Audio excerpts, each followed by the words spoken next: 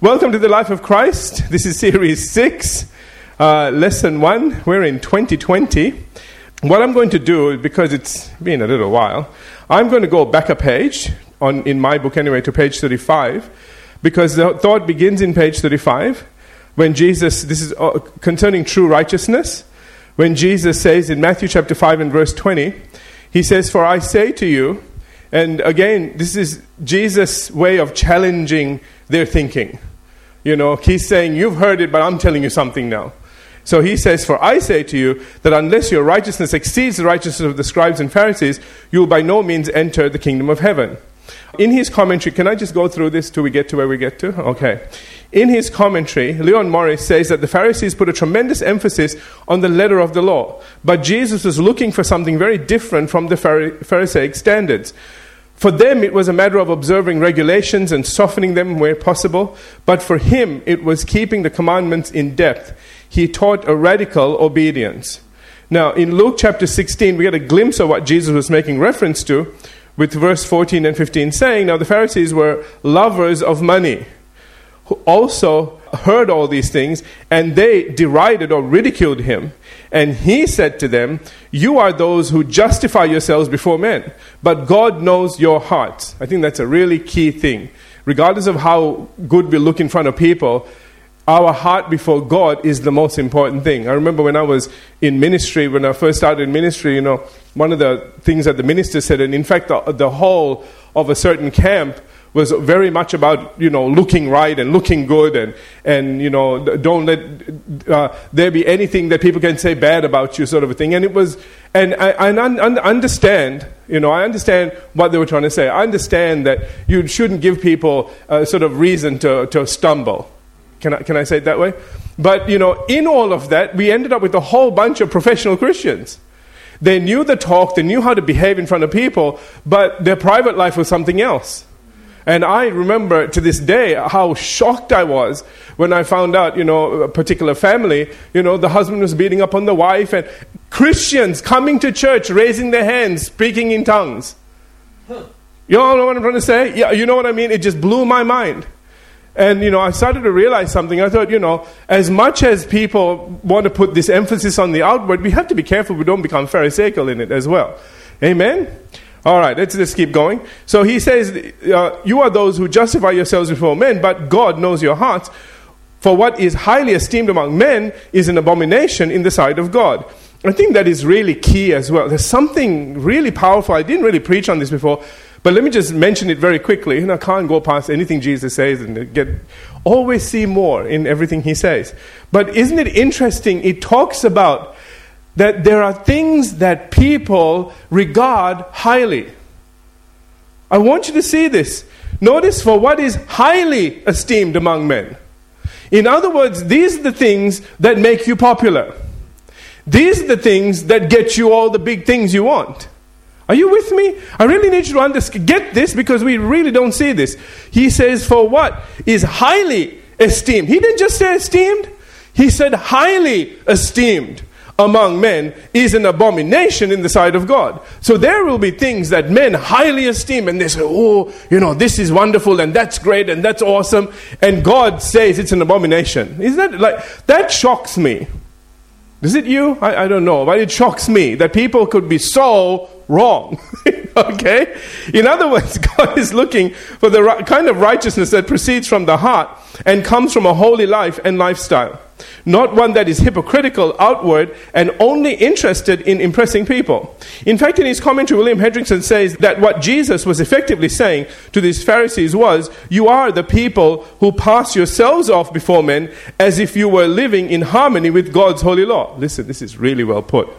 Okay, but your righteousness is only, no, it's not a facade, it's a facade. Okay, on the inside. That's a running joke. Anyway, on the inside, you are the very opposite of what you want people to believe you are. However, God has your number. I really like that. Okay? He knows that your religion is a sham. For what men see of you and admire is an abomination in God's sight. Wow. Okay. So, What's so sad is that this had become the Pharisees' way of life. Outward appearances, or appearance with no substance whatsoever. And why Jesus would go on to say to them in Matthew chapter 23 verse 25, he says, woe to you. You know when Jesus says woe, it's woe. Oh, yeah. He says, woe to you, scribes and Pharisees, and then he says, hypocrites. For you cleanse the outside of the cup and dish, but inside they are full of extortion and self-indulgence. I want you to notice the two things that he mentions. He says extortion. You know when you extort people? Okay. And notice the second thing, self-indulgence. Okay. In his commentary, I'd like to preach, but I really need to move on. In his commentary, Leon Morris says that the Pharisees were meticulous with outward things that people could notice and that would impress on observers just how pious the Pharisees were. They were not so careful about the things that people could not see and measure. Did you catch that? All right. Added to this, T.H. Robinson goes on to explain that these people ate and drank luxuriously, things which they had secured by acts of violence and wrong. What they put in their cups was contaminated by the source from which it had come. And it was useless to polish the outside of the vessel and so meet the demands of the traditional law.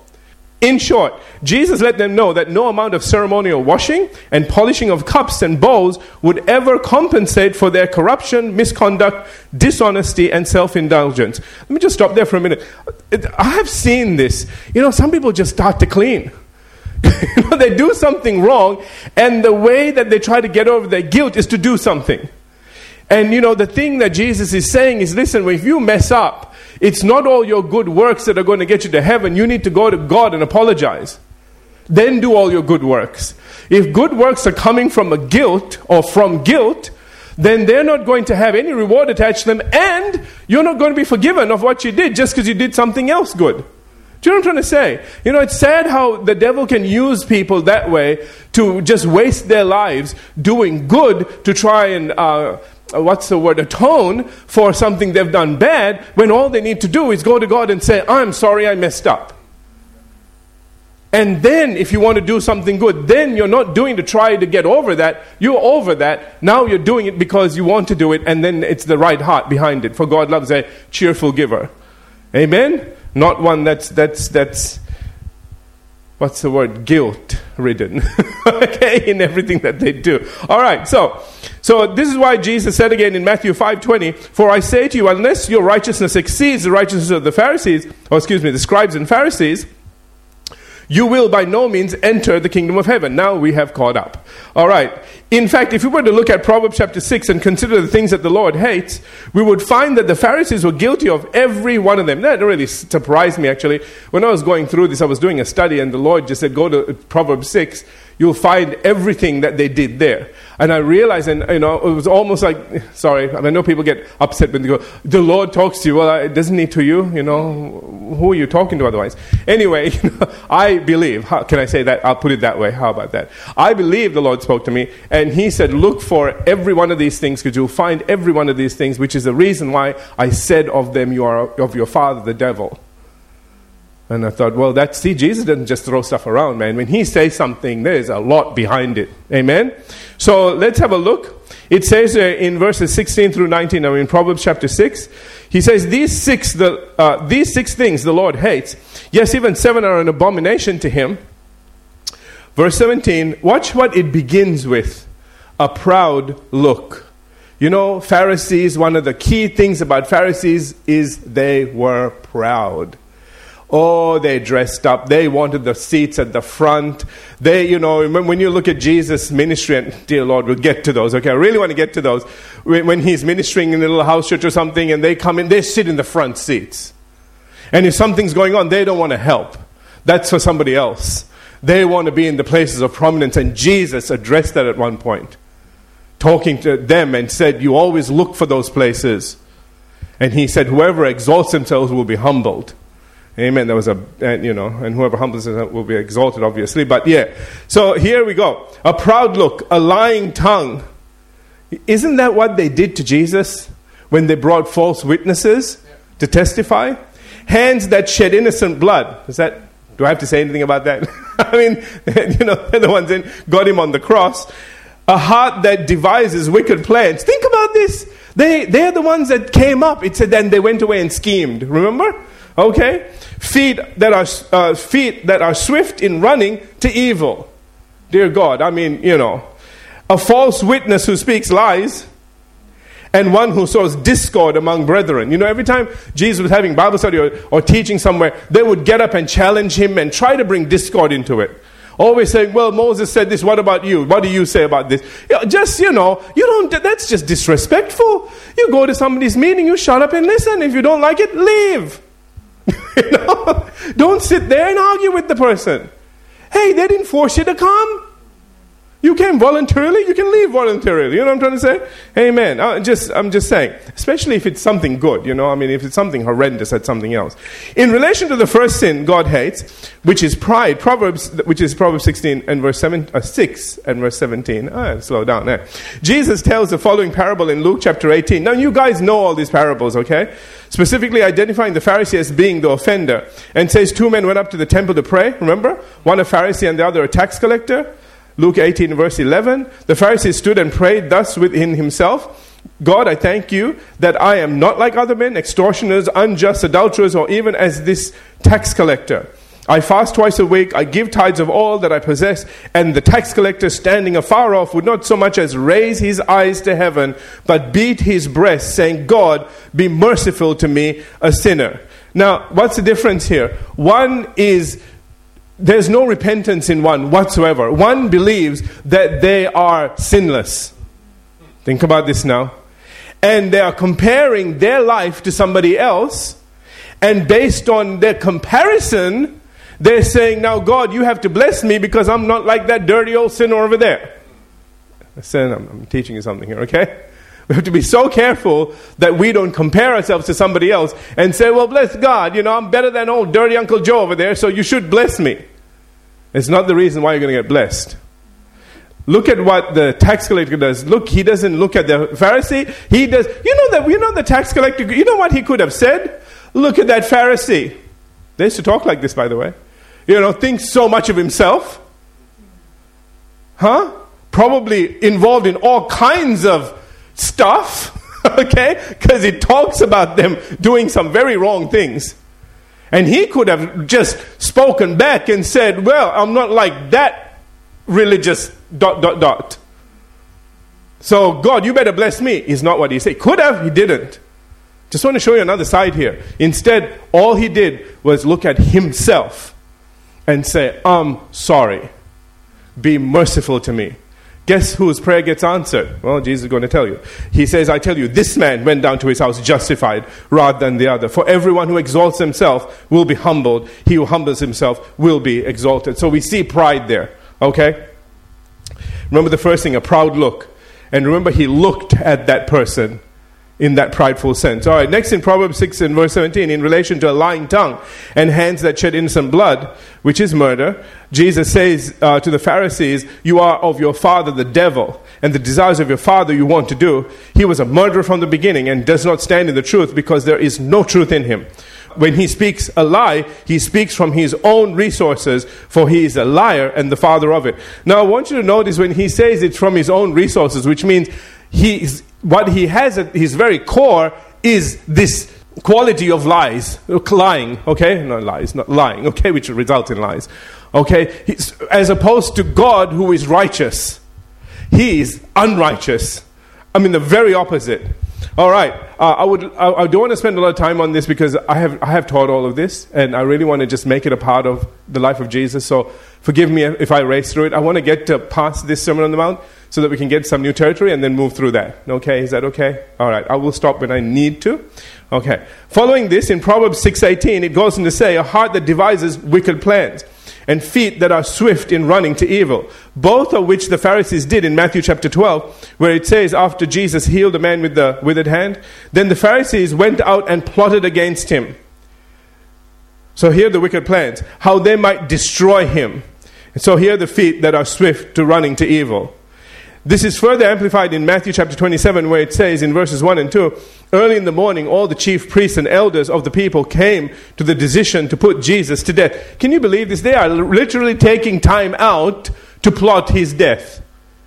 What sort of people that call themselves of God would spend time doing this?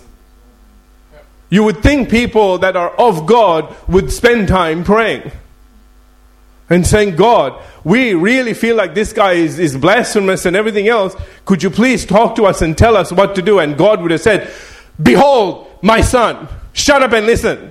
Okay? Well, that's what he did with Pete. Remember Pete started talking? And the voice came down and he said, hear ye him. Okay, so that's all they would have needed. A confirmation from God. God would have said, don't touch him. And that would have been the end of it. But, okay, I know he needed to die somehow.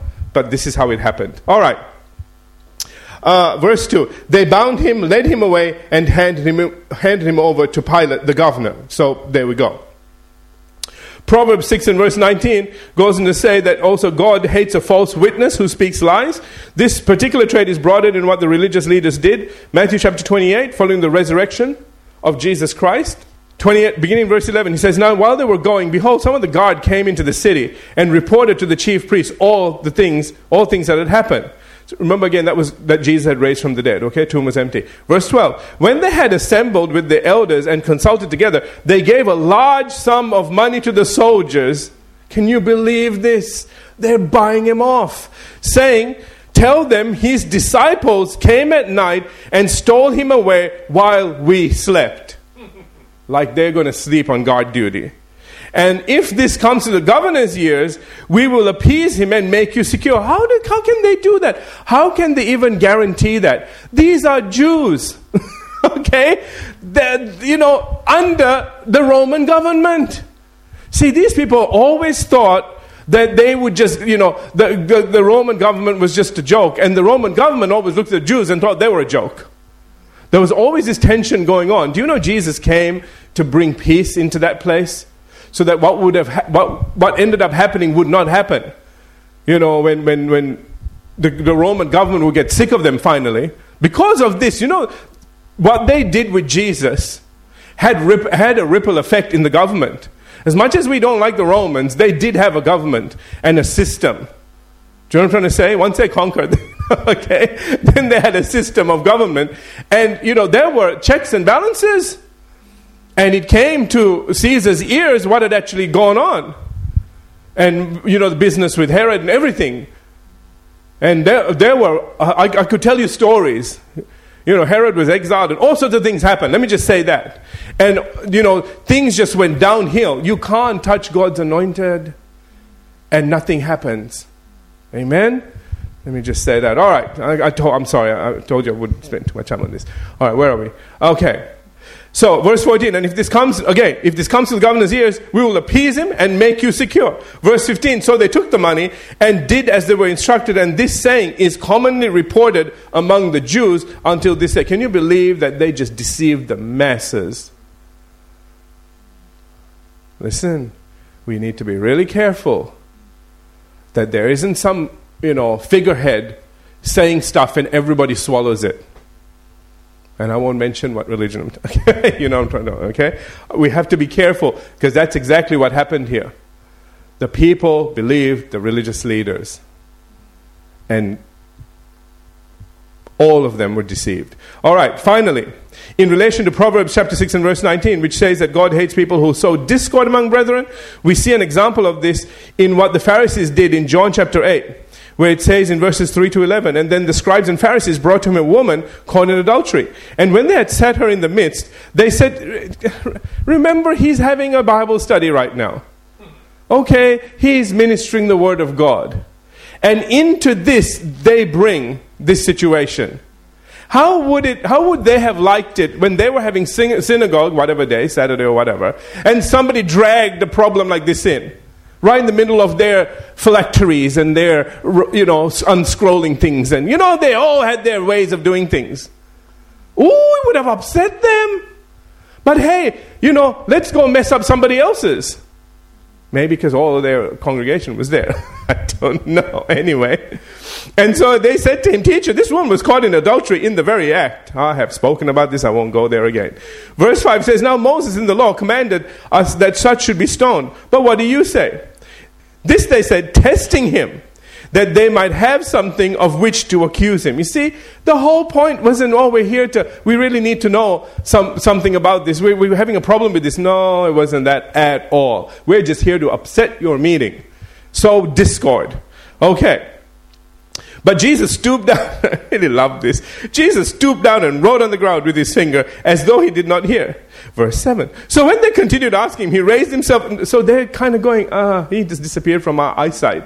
Okay, and so they keep at him. And it says, he raised himself up and said to them, "He who is without sin among you, let him throw a stone at her first." He goes, "Let me throw something back at you. You asking me about this?" See, they're trying to get him to incriminate himself. He gets up and he says, "You decide what you should do. You want to incriminate somebody? Incriminate yourself." Getting this? Okay. And so, and again, he stooped down and wrote on the ground. Now, there's a lot being said about what he wrote. I'm not going into it today. I'm going to leave it alone, okay? Then those who heard, I just think, obviously, if Jesus, let me just say this, if Jesus was writing something, it was significant. Can we all agree on that? It was something significant, okay? Then those who heard it, being convicted by their conscience, went out one by one, okay, beginning with the oldest. You all know why the oldest, right? Because they have a bit more wisdom, yes, all right?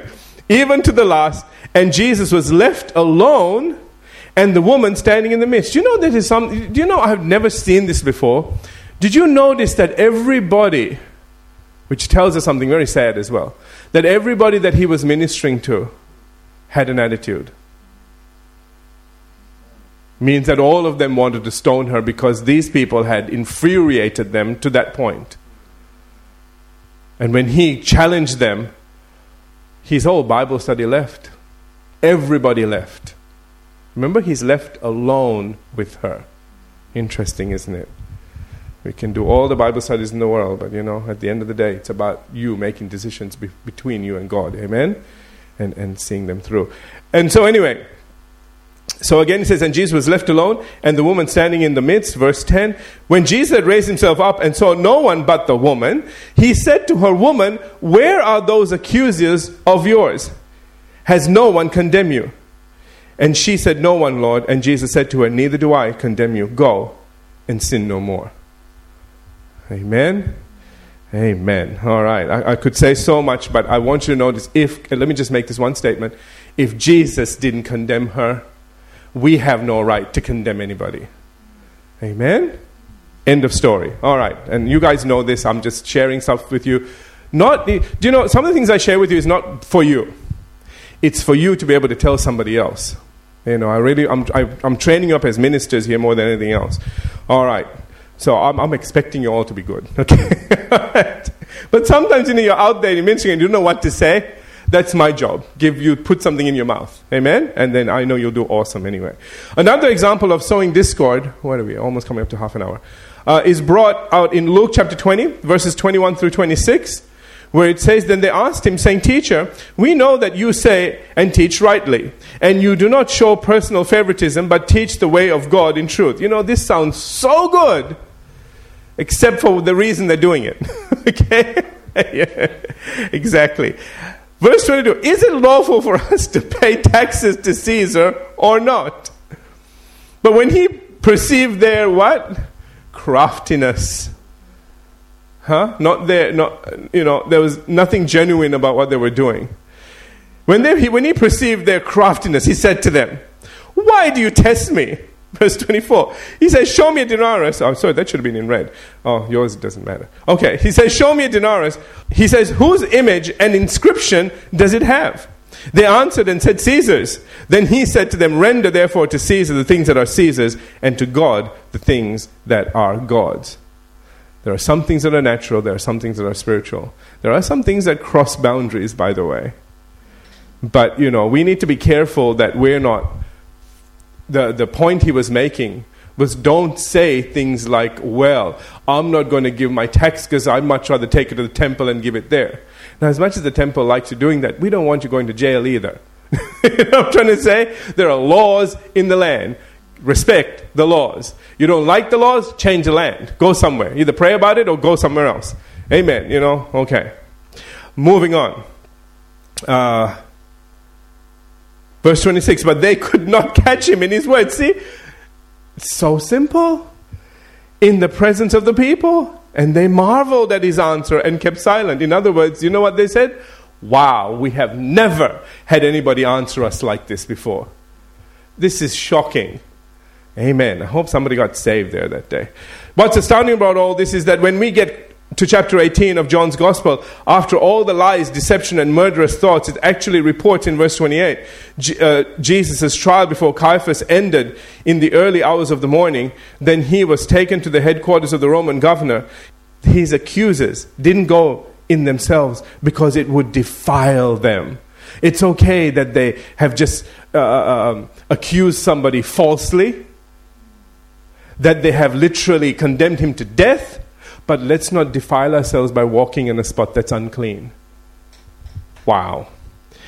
Because it would defile them, and they wouldn't be allowed to celebrate the Passover feast. Guess what the Passover feast was all about? Exactly. The very thing that they were... Anyway. All right. So while these religious men had no problem condemning an innocent man to death, they would have no part in defiling themselves by going into the Roman governor's headquarters and missing out on their precious Passover feast. But the sad truth of the matter was that no amount of Passover feasts were going to make up for the fact that they were about to murder their own Messiah and end up going to hell over it if they didn't repent. Amen? You know, there's always forgiveness. I'm just wondering whether to go to the next bit or... talking very fast, but I might lose track. Can we leave it here? Is that okay? And we come back and we'll pick up there and move forward from there. Let's take a break.